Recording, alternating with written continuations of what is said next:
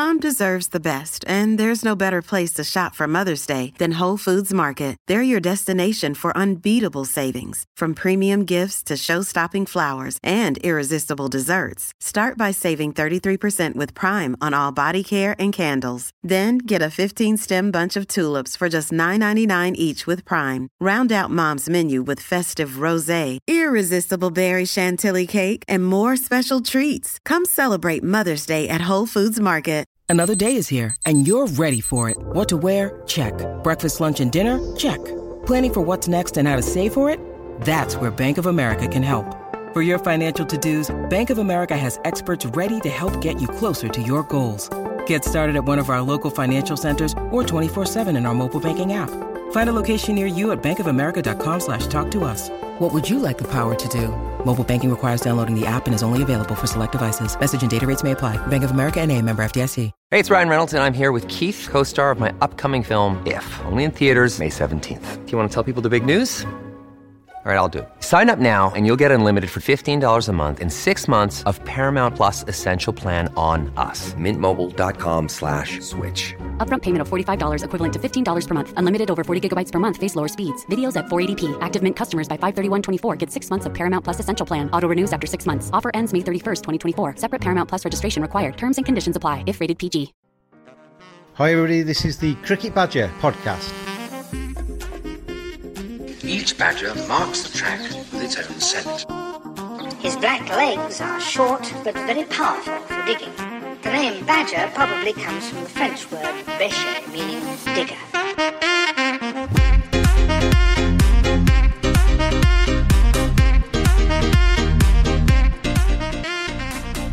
Hello everybody, welcome along. It's another edition of the Cricket Badger podcast. I am James Butler, the Cricket Badger, and got a very special guest on this show today. He's somebody, I don't know if he actually knows this, but I follow him on LinkedIn and various other things, and it's somebody I've wanted to get on the podcast for some time, and it's former England, Gloucestershire, Leicestershire, Northamptonshire spin bowler Jeremy Snape. Jeremy, welcome to the podcast. Hi James, great to be here. I have a very big interest in sort of sports psychology. You've taken it to a different level to me. When I'm talking on the podcast, I'm very much amateur psychologist, imagining what it might be like for various people and stuff like that. But you've gone a bit further than that. You've got your MA in sports psychology, and tell me a little bit about where that's taken you. Yeah, it was always a fascination, I guess. You know, playing 19 years as a cricketer, you get some highs and lots of lows. Actually, probably way more lows than highs. Certainly in my career. But you know, the difference for me between my best and worst days was often in my head. Yet it was the element of the game that no one seemed to be coaching or talking about. So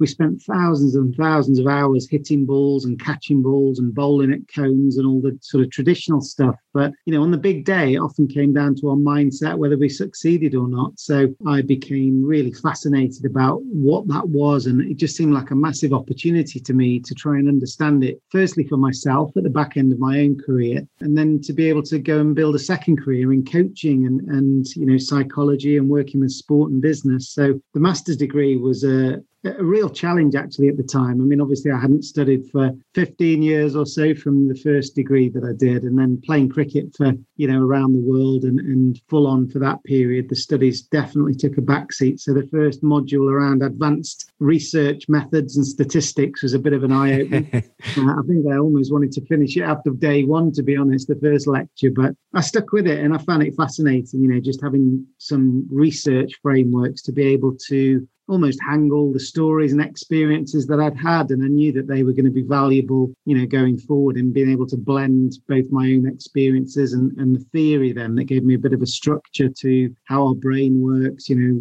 great sort of leadership strategies, how people handle pressure and how to build strong teams. So yeah, fascinating experience, and that really helped me with that transition into a second career, as you mentioned. As I say, I mean, on this podcast, we've often talked about psychology, either in passing or I've had sports psychologists on before, but from my, as I say, amateur kind of standpoint, I always imagine that once you get to a certain level in sport, there's not a huge amount in talent between people. It's who takes their opportunities. It's who actually lives up to the challenge, isn't it, really? And the majority of that is in the head, isn't it? Well, I think that's one of the challenges. We see lots of parents dropping their kids off at whether it's football academies or under 12s, under 13s cricket camps and thinking, oh, they've made it, because they've been recognised at that age group. And all we've got to do is keep feeding them, healthy snacks and they'll end up like Lionel Messi or Freddie Flintoff. And that's just not the case, to be honest. I mean, there's much more about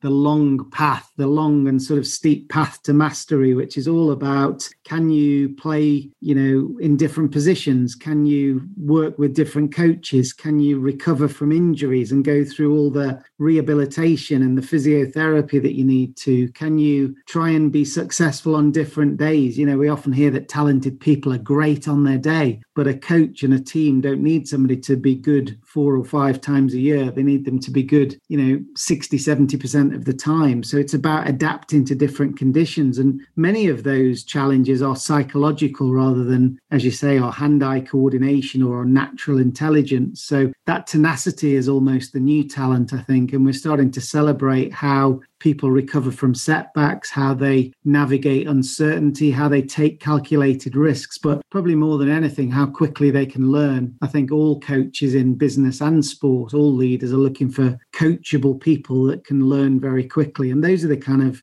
things we look for, because the natural talent and natural ability is almost like your passport in or your ticket to the game. And, the rest of it is down to your mindset and how quickly you can adapt and learn. In terms of your role as a sports psychologist and talking to people who are obviously trying to get the best out of themselves, does it help that you've played the game, or can anybody perform that role? Well, it's an interesting question. I think for me, having played for 19 years and good and bad, and I think that's really important in coaching. I've played under some coaches that were absolutely brilliant themselves. And it's almost like they were so naturally able that they never went through any bad patches or struggles. So they struggled to advise. They were very good at demonstrating what to do, but not necessarily very good at helping somebody to deconstruct a problem and learn it for themselves, which I think is a very different skill. So having seen pretty much all the highs and lows in my own career, I think that gave me empathy, which was a really good characteristic in that coaching relationship. Obviously, the captaincy of Leicestershire and various teams had given me that insight into some strategies and helping people think through some issues that they were dealing with. But my early roles certainly with Rajasthan alongside Shane Warne and with the South African team and the Sri Lankan team as they approached World Cups and things like that, that was, as much an assistant coach kind of role. I was throwing balls and I was doing fielding drills with the players. So that gave me a real grounding in cricket psychology, if you like. But then roles across in other sports like football, working in Premier League soccer or with England rugby alongside Eddie Jones. I am not an expert in rugby or football, certainly not at that level. So I was very much in the back seats, listening, working alongside the coaching team, looking at how they wanted to get their messages across, working to one-to-one with the players. And that was much more around asking questions, trying to understand the sort of psychological tangles that people were getting into, and then trying to simplify that and untangle it so that they could think more clearly when they were under pressure. So I suppose the demands of different sports and different business situations that I've been in have called for different skills. And, equally, if I'm working with a hedge fund manager or a, head of a car sales company, I don't necessarily know the pharmaceutical terms or the sales language or whatever, but I'm trying to understand the basic principles of performance in their particular world and then replay it back to them in a really simple way so that they can focus on the most important things. Because I think sometimes when we get under pressure, we overcomplicate it. We make things really tangled and we become very outcome focused about why am I not scoring hundreds, or why can't I score a run, or why am I dropping these catches, or why can't I get any sales? And we become paralyzed by the fear of not achieving the outcome. And that then scrambles our brain and we forget to even kick it straight, or we forget to even, can't get into contact with our clients to try and have that discussion in the first place. So strange things happen when we're under pressure. And I guess it's just trying to understand, the context of the people you're working in, and then be able to go back to those first principles of what makes you a success, and then strip it back for them and go around to those brilliant basics. And often when we do that, that's transformational in itself. When you're working with a sporting team, the cliched sort of psychology view is that you lie on a sofa, don't you? And you kind of spill your heart out to the psychologist who sits there taking notes. But do you make yourself available? Do you have appointment times and meetings things with particular players, or do you just wait for them to come to you with an issue? Again, it's different in different contexts. As I say, with the cricket side of things, I was, able to fuse those two sides of the sport together because I was coaching actually in the nets. I could work with batsmen on their concentration routines between balls, for example. So the best time to do that is by throwing balls at AB de Villiers or Hashim Amla or somebody like that. And then every 6 balls, you'd wander down the net and look at the psychology of what was going on. I was less bothered about their grip, stance and backlift, but I was more interested in how they were trying to dial up their concentration because, the time between deliveries for me, the low lights is as important as the highlights, which is the bit we see, the bowler runs in, the batsman whacks the ball and that's the highlights. But I'm interested in, as the batsman walks away to square leg, what are they doing? So those are the kind of things that I was really attuned to and working on in cricket. Obviously, then you've got your sort of more informal time around, bus trips, plane journeys, breakfast and meal times, and sitting around the training arena as somebody's getting physio or something like that. So those kind of natural, touch points happen. Sometimes you have to create those as well if you're trying to get somebody to reflect on a particular thing. Maybe I remember in the IPL, with flights every 3 days, it'd be great to be able to go to the airport, ask somebody a question before they get on a flight and then say, look, I'll catch up with you at the other end before we get to the hotel and let's discuss what your thoughts are on this. And that gives them a couple of hours to, reflect on a particular thing and you can use your time like that. But then in football, I worked more alongside the manager, sort of trying to help them to create that environment where the messages were getting across, where they were structuring the week and things like that. So that was more the case. And then with England Rugby, a mixture, some group sessions and also some one-to-ones. But some environments like it to be quite formalised and there are slots made into the schedule. And others just like the idea that there's somebody around that can support on that side of the game or is looking out for in training, almost like a detective sort of looking out for the clues in what's going well and what's not going well. Who's frustrated, who's whispering in the corners and those kind of things. You're just trying to make sure that the machine is well oiled and that you spot any issues early so that they can be dealt with. And often with a, incredibly high pressure environment and big coaching groups, it's, the coach and the coaching team have got other things on the mind. So having somebody, looking from a different perspective can bring new views. Elvis Presley once said, we're caught in a trap. We can't get out, but we might be able to soon. Hopefully COVID-19 will be behind us and we can get back on the cricket pitch this summer. And you need to make it count. BlackRatCricket.com. They have an original range, a rodent range, a little rat range. Bats made by cricketers for cricketers. Make 2021 count. BlackRatCricket.com. Join the infestation.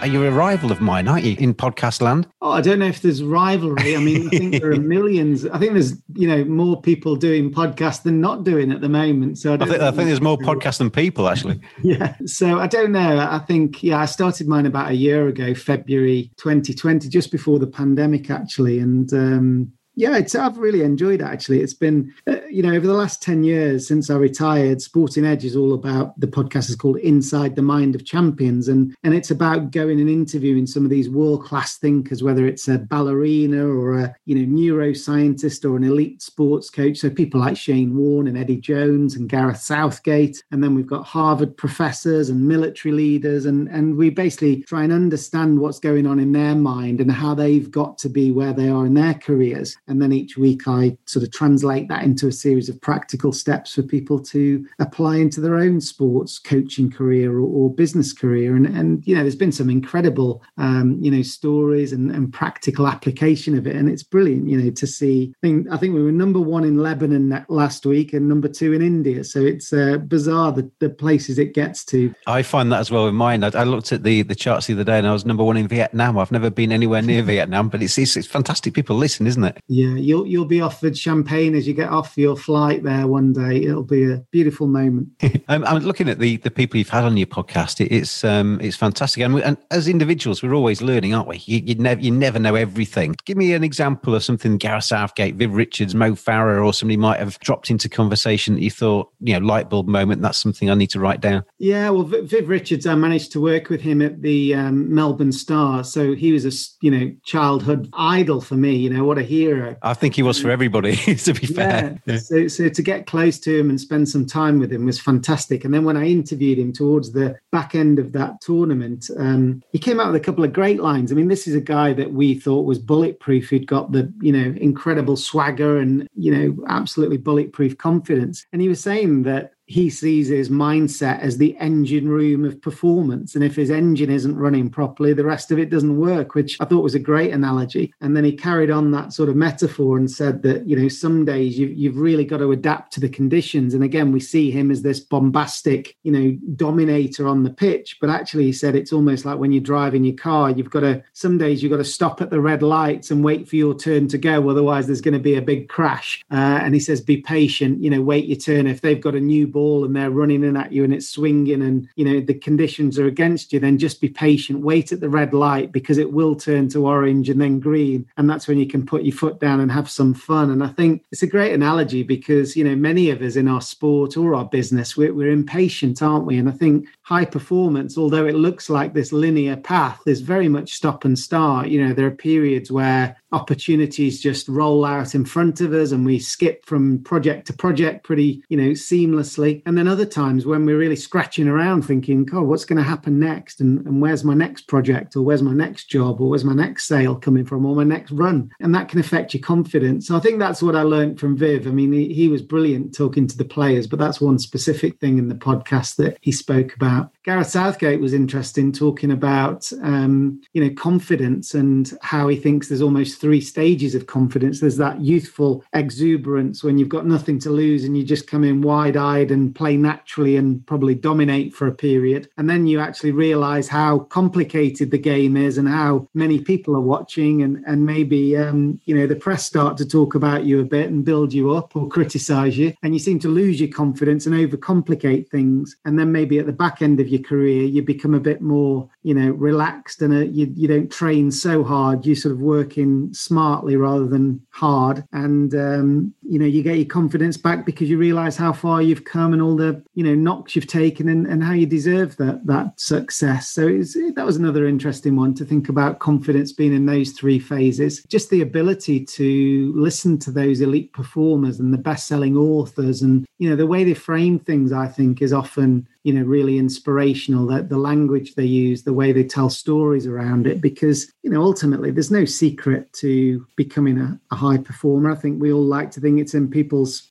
fast twitch fibers or their DNA, but, many of the world's top performers are just incredibly disciplined. They've worked so hard. They've gone way beyond those 10,000 hours that we hear about. And it frustrates me sometimes if you hear a sports commentator saying, oh, this swimmer's so talented, and you sort of think, well, hang on, she has been getting up at 5 o'clock in the morning for the last 9 years and swimming further than most people drive to work. This is hard work and tenacity and discipline and focus. Yes, she's got a good physique and strong shoulders and she's tall and, whatever else it might be that makes you a good swimmer. But there are plenty of people that have that physiology, but there are not many people that have that physiology and that work ethic and that tenacity that helps them to get to the top and stay at the top. And I think that's the story that, we don't like, because it means that it's possible for us to be a high performer to some extent, whereas it's much easier for us to sit back eating cakes and pies and saying, oh, he's got fast twitch muscle fibers and I don't. That's why he's up there. But I think,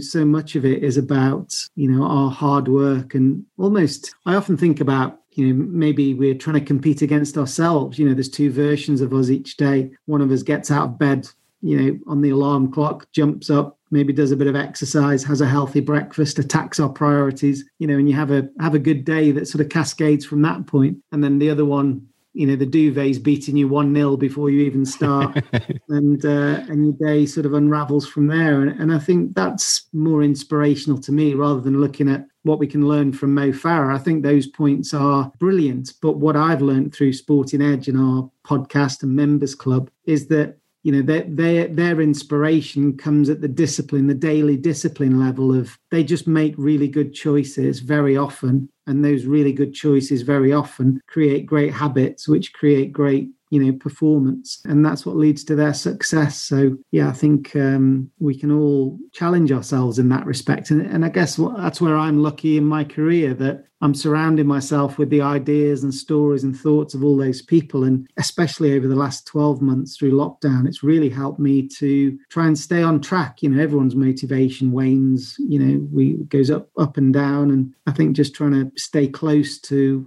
what you're capable of on a day-to-day basis is the way to look at it, rather than feeling like you're falling a million miles behind some of these incredible athletes and, you know, people just because of what we see on Instagram, which isn't necessarily the real world. Indeed. I mean, it interested me what you said about Viv Richards there, because as you indicated, from the outside, he looked like somebody who was impenetrable, who just had incredible self-belief and obvious ability as well. But just the fact that he actually thought about how his mind worked, I find quite interesting in itself, really, that, you know, he obviously is a human being after all, and he's very conscious of all of that. Yeah, and there were a couple of other insights from his interview. One was that in his test debut in India, he almost fell down the stairs because his legs had gone to jelly because he was that nervous, which I thought, again, was remarkable and shows that he's human. And, you know, the other thing was that he, you know, what batsmen are like. When we walk off the pitch, having played a silly shot, we tend to walk off and say, oh, it's swinging a lot, or it's keeping low at that end, or watch out for him, he's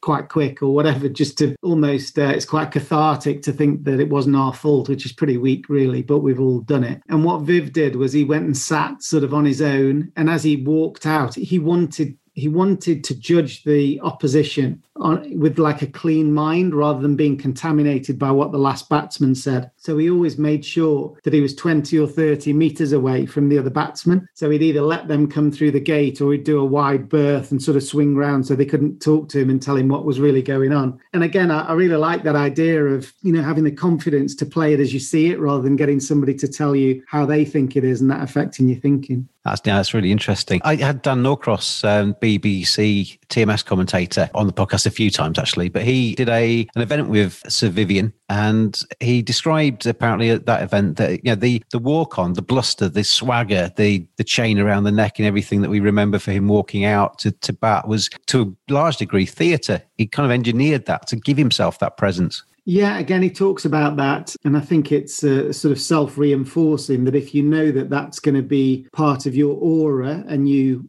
put the swagger on, then our brain, you know, if we slump our shoulders and crouch down, we feel in a lower mood. You know, there's a lot of, I think it was Amy Cuddy, one of the psychologists from the US, did some studies where if you stand, I think she called it power poses, with like a Superman stance with your shoulders, with your feet shoulder width apart and hands on hips, chest up, you know, you feel confident and strong. And so that feedback loop of your body listens to your mind and your mind listens to your body, you can obviously shortcut that. If you start to sit and stand in a dominant sort of or strong posture, then your brain picks up on that and gives you more confidence. Whereas if you're timid and starting to shrink down, then obviously the opposition see that, your negative thoughts start to creep in, and it's all part of the game. So I think for Viv, yeah, he knew that was a critical part, both for his own thinking and what the opposition thought of it. And the best performers seem to be slower and stiller at the crease or, you know, on the tennis court or whatever it might be, because our natural reaction, the way our brain is set up, is to rush us. And when we get nervous, we want to get the performance out of the way, because actually we don't want to be judged. We want to get back to safety. We want to get back to the pavilion. We want to get away from that, you know, stage that we're about to speak at our conference on. So we start to rush what we're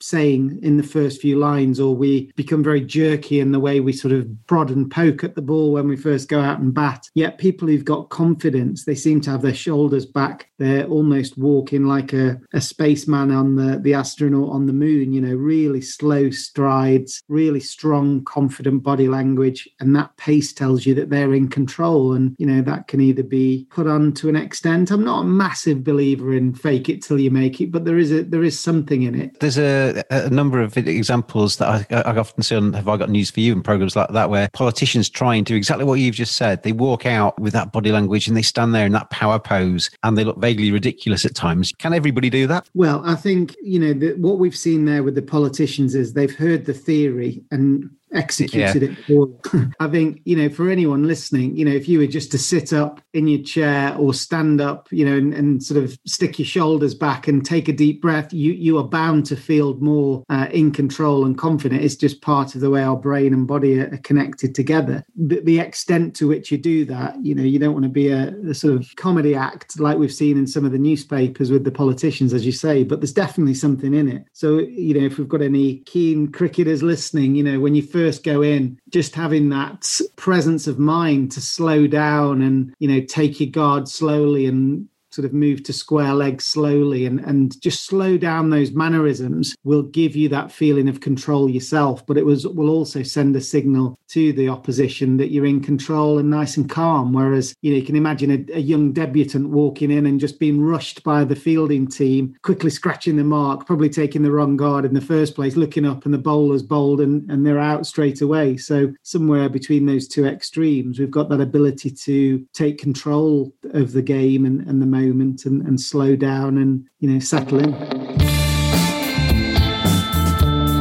Cricket's a game played with balls. You've got to look after them in the field. Badgers are furry creatures, and my friends at manscaped.com help you make sure it's neat and tidy down there. Oh, get rid of all that excess fur. Make sure that you're neat and tidy. Make sure everything's in the right order. Oh, feeling all good now down in my set. Oh, manscaped.com. Maximum skin-safe performance, compact design, advanced engineering, ceramic blade, waterproof. And it doesn't end there. Show you care by caring for your pair. Cleansers, revivers, preservers. Simply go to manscaped.com, quote the discount code BADGER. You get 20% off, you get free shipping, and you get some seriously quality equipment. Manscaped.com. Get on there now. You were talking about advising AB de Villiers bowl him 6 balls and then go and have a chat with him. And obviously did that with a lot of different people. There's all sorts of different things on there about shot selection and when to up the ante and when to maybe bat within yourself. That walk to square leg or whatever that the batsman does between balls, you said that's very important. What would you advise somebody to actually think about between balls in an over? Well, it's interesting. When people get under pressure, most coaches say, just clear your mind, but when you've got a threat in the environment, like a fast bowler or whatever, it's you can't clear your mind. It's like don't think about a black and white stripy zebra. You can't not think about it because it's been mentioned and it's out there. So I think what we have to do is we have to point our brain to think about something useful. So you can't think nothing, you have to think something. So I think there's probably 2 stages. The first is that we almost see it like we've got 2 rooms going on. The place where we actually play our shots is our instinct room, and we're nice and calm in there and not a lot of thoughts going on, but I'll come back to that in a second. But when we step away to square leg between balls, that's where we're thinking, okay, we need 50 to win. This guy's bowling back of a length. There's no deep square leg. If it comes in short, then I've got my pull shot or I've got my cut shot or whatever, or I'm going to come down the wicket and try and get it over mid on and mid off, whatever. So we've got that sort of strategic thinking that's based on the tempo of the game. Now that might be you're batting for a draw and you're not going to play any reverse sweeps or whatever it might be. So that might be about being really calm and just reinforcing that there's plenty of time and you're counting the number of balls down during that period to keep your brain nice and calm. But it's about setting yourself up for the level of intent and aggression that you need and just reinforcing any technical points. So make sure you're moving your feet,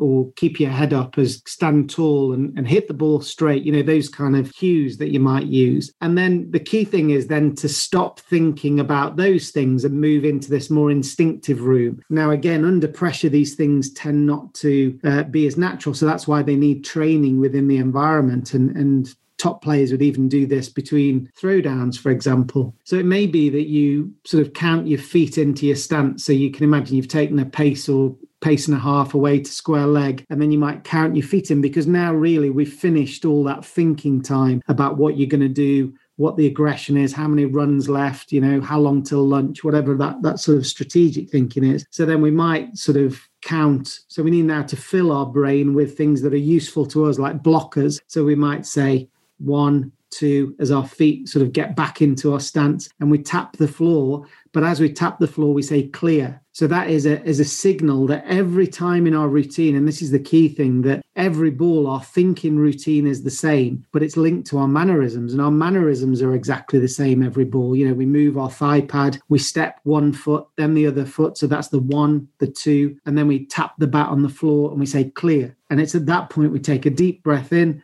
and we look up at the bowler at the back of his mark or her mark, and then we might have a series of thoughts, or we might be concentrating on our breathing. There might be a cue word or something like that. But that is giving our brain a little puzzle to think about. And often breathing is a very good one, long, slow breathing patterns, because it gives our brain something to focus on rather than, is this going to hit me in the face and be a bouncer? That's the kind of question our brain is asking. So if all we're thinking about is how calm can I keep my breath during this period, then those kind of things allow us then to play instinctively. Because if you've been playing for a decent period of time, your body knows how to react when the ball pops out. The biggest challenge we've got is if we start to premeditate where that ball's going to be, and we're already hanging back on our stumps before the ball's bowled. Because what then happens is, instead of having, the full 1 second or 2 seconds, whatever it is, to face that delivery, that timeline, we've actually gone right back on our stumps.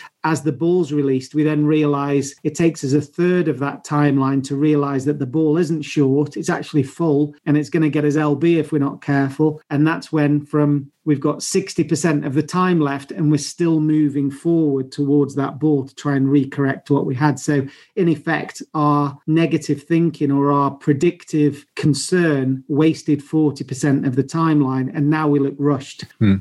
So the players that are able to play fast bowling and look as if they've got time, they don't expand time, of course, but they use the whole timeline. They react to what comes out of the hand. They're not premeditating what's going to come out of the hand. So that's probably one thing that I've learned. Obviously, that's different if you want to premeditate the shot. So if you want to play a scoop shot or a reverse sweep or whatever it might be, that's different. What I'm talking about here is we're playing with instinct against somebody, a fast bowler, that normally you'd be anxious and worried, they've just shouted at me and moved square leg back, therefore it's definitely going to be short. And my brain is trying to keep me safe, so I've moved back in my stumps. And actually, that's exactly what the bowler wanted. It's interesting what you say about the tapping and saying clear. I was watching Joe Root obviously over the last few weeks playing the test matches, and he tends to come back to the crease, he gets into position, and then he taps his bat 3 times. It goes tick, tick, tick, and then he pauses, raises it up a bit, and then there's one final kind of like full stop at the end of that process. Do you think that's deliberate and that's the part of that process that you're talking about, or is that just habit that he's got into? Well, I think there's probably 2 things. First of all, it's definitely a habit and part of the rhythm that you get into. So I'd always recommend that when somebody's batting well, they get somebody to film them, because those little ticks and mannerisms and the way your foot placement goes and your trigger movements and things, if you can capture that when you're doing well, that's absolutely great. So I'd love to think that Joe Root has got,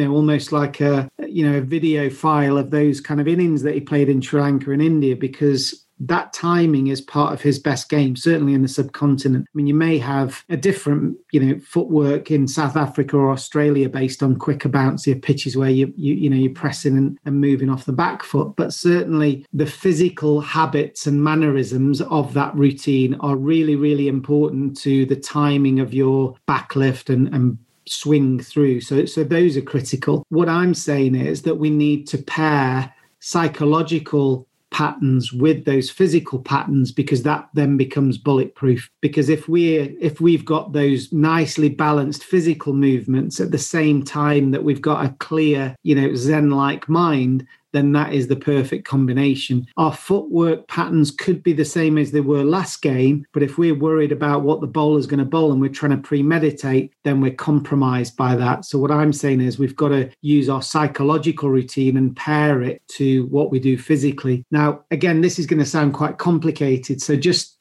to explain how I've coached this in the past is I would watch somebody in the nets and I would watch them in a match and I would look for those mannerisms. So, for example, with Joe Root, I hadn't noticed the 3 taps, but so what you might do is you might just pair 3 words to those 3 taps. So that means that you can't think 2 things at the same time. So what you're saying is that you noticed he tapped 3 times. So he could be tapping 3 times and thinking, I hope this one doesn't keep low. And that's not great. So what I would be saying is use the 3 taps, but every time you tap, say, watch the ball. And what that does is it guarantees that his mind is on the thing that he does want to do. That's just an example of the 3 taps. But that's why I say the word clear as you tap hard into your crease is usually quite a good one, because it signals the end of the thinking that you were doing between balls and the time to now focus on your breathing or being instinctive so that you're not trying to premeditate what the bowler's going to bowl. Well, if you're listening to this, Rooty, watch the ball, and then when that final one, clear, and then you're away.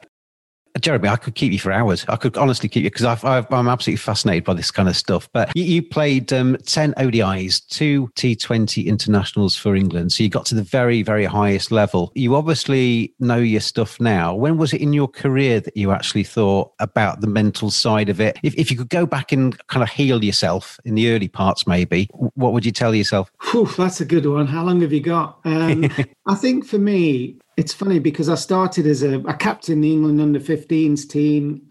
I signed pro at 16 at Northants. So I was probably seen as, one of those early potentials to go on and play first-class cricket or even for England. It never really came into my mind that I'd get a chance to play for England. Northants was like an apprenticeship. I don't think I played to my ability there. The team we had lots of fun, but we didn't win a lot of trophies, but there was a lot of talent there. And then I went to Gloucester and it was like a machine. It was a team of underdogs, Jack Russell, Mark Elaine, Ian Harvey, the Australian, Kim Barnett. That team won everything in 3 years or something like that. We had 4 back-to-back Lord's finals that we won. It was incredible. So I started to certainly work harder, be more disciplined, but more importantly, back myself, actually. And I had a couple of really good seasons there. And that coincided with an opportunity that was a sort of gap between Robert Croft and Ashley Giles in that England side. So I think some of it's down to luck and timing as well. But I think I believed that negative voice in my head too much, I have to say. And that's why I'm passionate about trying to help people in sport and business now, because, there's a game I played for England in front of 120,000 people in India, Eden Gardens. The run rate was escalating. I'd just never seen anything like it. Now, I'd played in Lord's finals and I'd won games for Gloucester and handled pressure reasonably well in front of 10, 15, even 20 thousand people. But, to go into that game with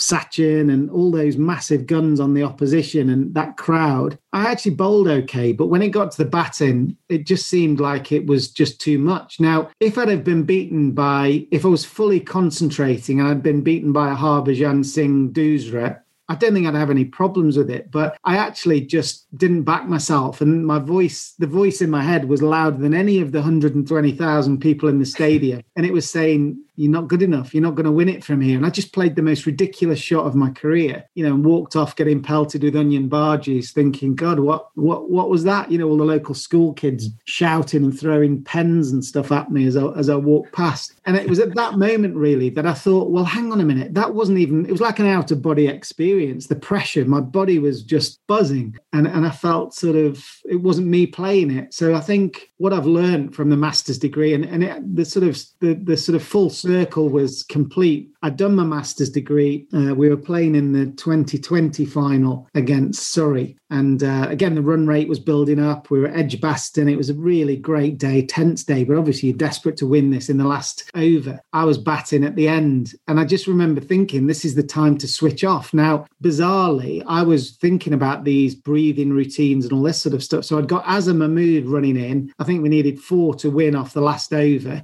I should have been more nervous than I'd ever been really in this game, but I was actually more composed and more calm than I'd ever been. And as the bowler ran up, I was thinking about my breathing. Now that just sounds really weird, I know. But as the ball came down, I played one of the best shots I've ever played, sort of hit the ball through mid-wicket for 4 and then ran off, and we, had a massive party, in the dressing room. And that moment for me that's the difference. I wasn't thinking about winning. Of course, I was desperate to win, but as the bowler was running up, I was just playing it as I saw it. Whereas in India, 7 or 8 years or 5 or 6 years before, I was so bothered about what the media might say about me tomorrow, and that they were going to say I wasn't good enough tomorrow, and what all my teammates were going to think about me after the game, after I'd failed, that I forgot to watch the ball that was right in front of me there and then. Yeah, when you hear the players interviewed now, they talk about ignoring the noise, don't they? And that's what you're talking about there, isn't it? The noise from the media and the surrounding bits that you can't really do anything about. Yeah, that's absolutely right. But I think we've all got that. If we look at what's happened over the course of the pandemic, are we going to lose our jobs? When's the recovery going to happen? When's the immunization rollout going to take place? When are the restrictions going to lift? It's all noise and external factors that actually we can't do anything about. And at the same time, if we're not careful, we lose our own well-being. We lose our own positive state about what we can do today that's going to make a difference. So I often think about that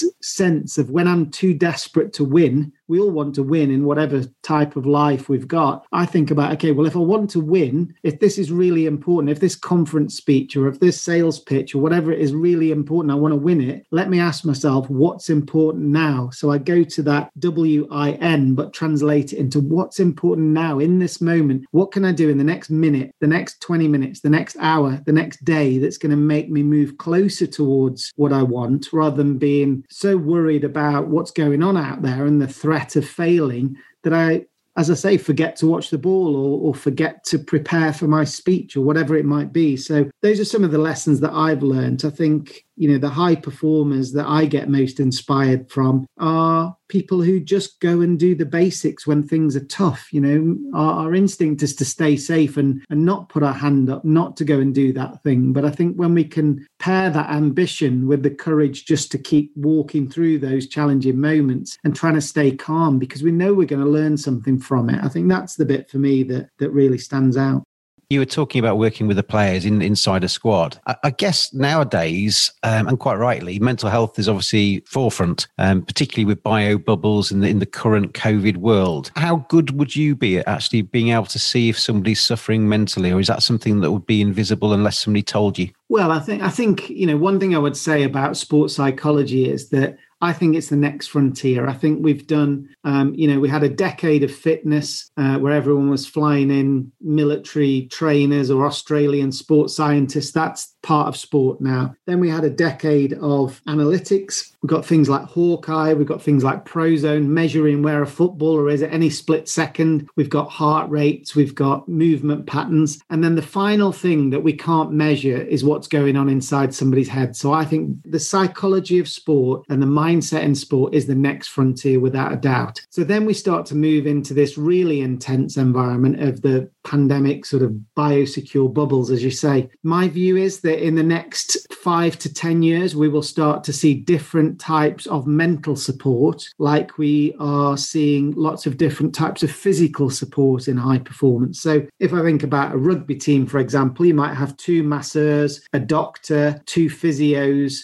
You might have a strength and conditioning coach, an assistant. You might have a sort of a rehab injury specialist. You've got sort of 6 or 7 physical therapists that are all based around optimizing the performance of the athletes. I think in sports psychology, we will start to get 4 or 5 different types of people and specialities within these environments. So, for example, you might have a high performance skill specialist, somebody who's like a kicking specialist who can help the players to kick at goal, or a batting or bowling specialist in psychology. Then you might have a coaching psychologist who's excellent with the coaches about trying to look at the language and the way they set up coaching situations to make sure that learning takes place effectively. And then we might have more of a clinical psychology type element, or a psychiatrist in that kind of environment. that's looking for mental health issues. And that physical skill set that is supported will now be backed up by the mental skill set, because there's no doubt, and then hopefully the pandemic moves away, there's no doubt that this period has been the most psychologically challenging for all the athletes. I mean, it's been challenging for everybody sitting at home, even watching it on the TV. So imagine having things shoved up your nose 4 times a day.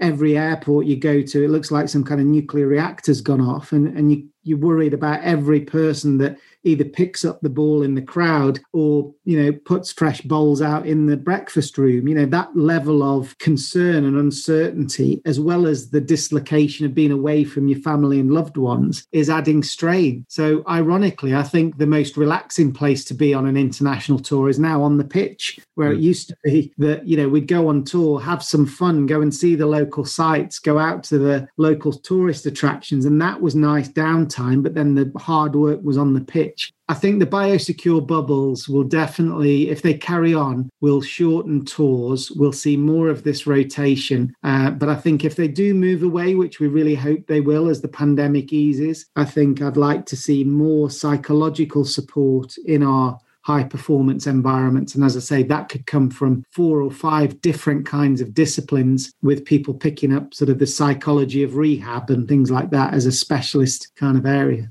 Jeremy, I've never been averse to really giving the ECB a knocking if I think they deserve it. But I think on this bio bubbles and mental health and getting ahead of the game and resting players and rotating squads and things, I think they're doing a fantastic job. You say that publicly, and it's fine when England are winning in Sri Lanka and winning the first test in India. Everybody's saying, yeah, it's working well. As soon as you lose 3 test matches on the bounce in India, they're saying rest and rotation. That's disgraceful. You get Geoffrey Boycott in the Telegraph writing that it's an absolute disgrace that they're thinking about doing it in the Ashes if the COVID world continues that far. You can't have it both ways, can you? You've got to look after the players. And you just mentioned there, I thought the same, that, playing on the pitch must be such an outlet for people after being stuck in hotel rooms and being stuck inside in artificial environments. I've been thinking about the kind of squad members and the reserves that are out there with England. They don't get that release of actually going out there and competing, do they? They obviously play in the nets and stuff, but it's far, far more limited for them. Yeah, and I think that's, I had a period playing for England and going on various tours, and there was a period I got injured in India, and then we went straight on to New Zealand to play in that tournament. And I remember thinking it was now sort of 2-3 weeks since I'd played cricket, and I was going to go out and, bowl against Fleming and Nathan Astle and all those kind of guys. And I was actually more nervous then than I was, bowling at Sachin and Virender Sehwag in India, because I felt like I was in the game. I was in the tournament. So I think sometimes we underestimate the challenge it is to come off the bench and start. If you've had a whole month where you've not played yet, it's really, really hard to step up to that level of intensity.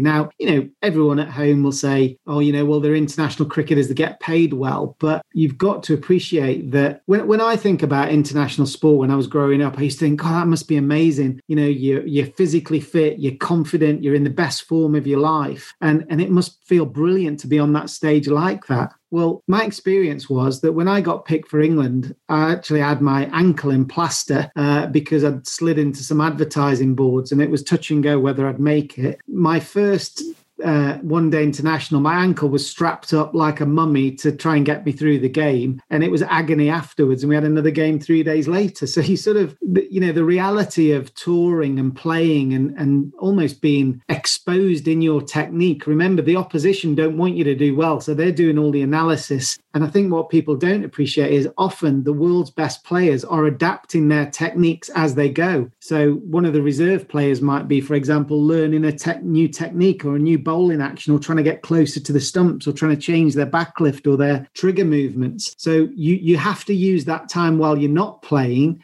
to put the work in to be, improve your game, almost like you're in beta mode, trying to get up to your next level of performance. But then, of course, you get thrown into the match and you haven't really tested it in any county cricket or anything. And now you're playing against the world's best bowlers with this new technique. And that's the reality for an international cricketer. And I'm not trying to, say it's anything other than amazing, because it absolutely is. But it's not it's not as straightforward that everyone is confident, on top of the game, and that it's just a matter of traveling the world with all your mates, because it's much, much harder than that. And that's why the guys deserve great credit when they survive and thrive in that kind of environment and stay at the top of the sort of rankings for a long period of time, which somebody like Joe Root is doing. The other thing I've always been thinking over the last few weeks with the bio bubbles and people saying, stop this rest and rotation, is that somebody like Joss Butler, when he meets his future wife and they start dating and they talk about their future plans and everything, she doesn't buy into not seeing him for 6 months, does she? And the child that they bring into the world not seeing him for 6 months,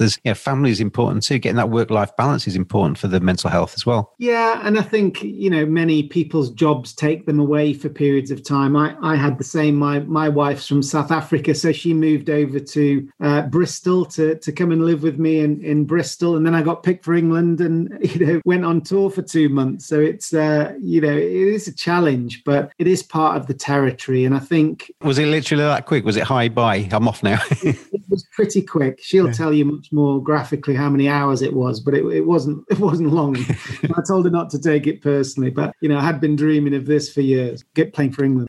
So yeah, I think it's part of the territory, but obviously the normal situation now is that the international cricket boards allow the families and the wives and the girlfriends to come and spend time with the players while they're traveling. And that's hopefully something that we can get back to, that more normal rhythm. But I think in the short term, we've just got to balance our resources and make sure that over the next year, we've got as many players available as often as we can. And then that rotation policy will be critical. The problem is that you mentioned that we're desperate to win every game, and we very rarely are prepared to sort of soften that or weaken the side to get longevity.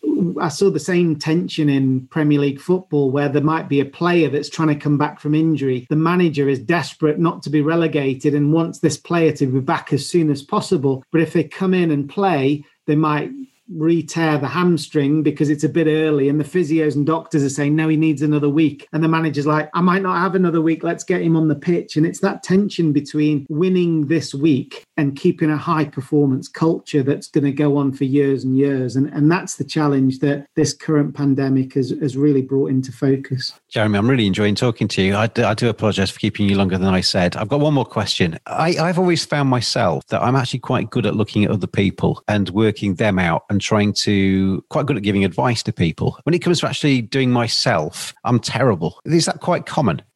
Well, I think we're often quite rational and objective with how to solve problems. But when we look into our own minds, there's all the emotion and bias and baggage and insecurities that tangle around it. And that's, as I mentioned before, sometimes why we need a coach to be objective and pull out what we're saying, dust it down, put it into 2 or 3 piles and say, right, which one are we going to tackle first? Whereas to us, it looks like a complete, dust storm that we can't see through it. So I think clarity is the key there. Because there's so many things involved in this and in the human brain, isn't there? Imposter syndrome, am I good enough in sport? And that's before you even get to actually understand yourself that you are maybe good enough and you do deserve a chance in that side. It's probably difficult to unpack it, isn't it? Yeah. And, a lot of people have imposter syndrome. A lot of people have that sort of insecurity. But again, there's probably 2 things to go back to. First of all, what are my core strengths? What are my super strengths? What am I great at? What can I really do under pressure? And how can I make sure that I focus most of my time around those strengths? So if that's in a business environment, what do I bring to this team? And if it's in the cricketing context, it's like, what are my best shots under pressure? There's no point me trying to reverse sweep if I've never done it. Maybe my,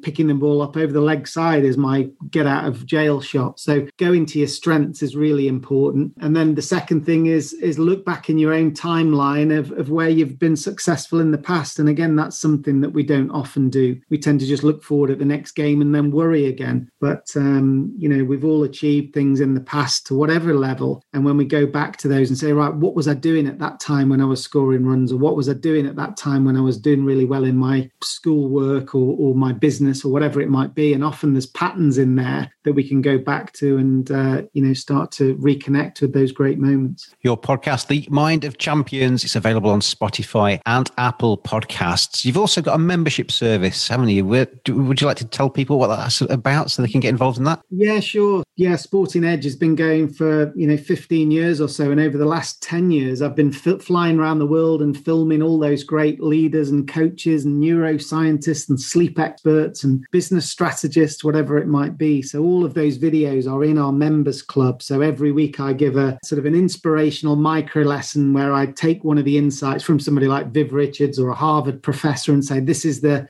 tip high performance strategy for this week. And we all debate that, all the sort of membership groups, sort of see how they can use that in their own context. And then we also have some live events with some great coaches and, world-class thinkers that we get together and have those sort of virtual Zoom calls as well. So it's really around trying to learn from the best. The video library is on demand, so you can go to it if you need a difficult conversation or you want to understand resilience better. Then all of that content is there on your phone, and they become like your board advisors. You've got the world's best coaches and Eddie Jones, people like that motivating you. So yeah, it's a really innovative solution, and it's been a real privilege to see hundreds of people around the world, whether it's entrepreneurs or sports coaches, using it. So yeah. Thanks very much. That's all on sportingedge.com, and that's our members club. Your podcast has another listener, or it will have, as soon as I finish this Zoom call with you. So I'm actually really quite interested in listening to that Viv Richards edition. So you'll get another number on your numbers. I wish you all the best with that in the future. And I have really enjoyed this chat. It is a subject that really does interest me, and I've been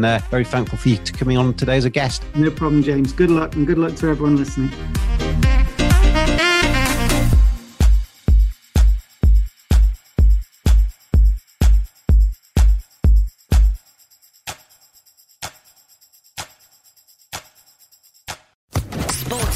Podcast Network. It's time for today's Lucky Land horoscope with Victoria Cash. Life's gotten mundane, so shake up the daily routine and be adventurous with a trip to Lucky Land. You know what they say, your chance to win starts with a spin. So go to LuckyLandSlots.com to play over 100 social casino-style games for free for your chance to redeem some serious prizes. Get lucky today at LuckyLandSlots.com. Available to players in the U.S., excluding Washington and Michigan. No purchase necessary. VGW Group. Void where prohibited by law. 18+. Terms and conditions apply.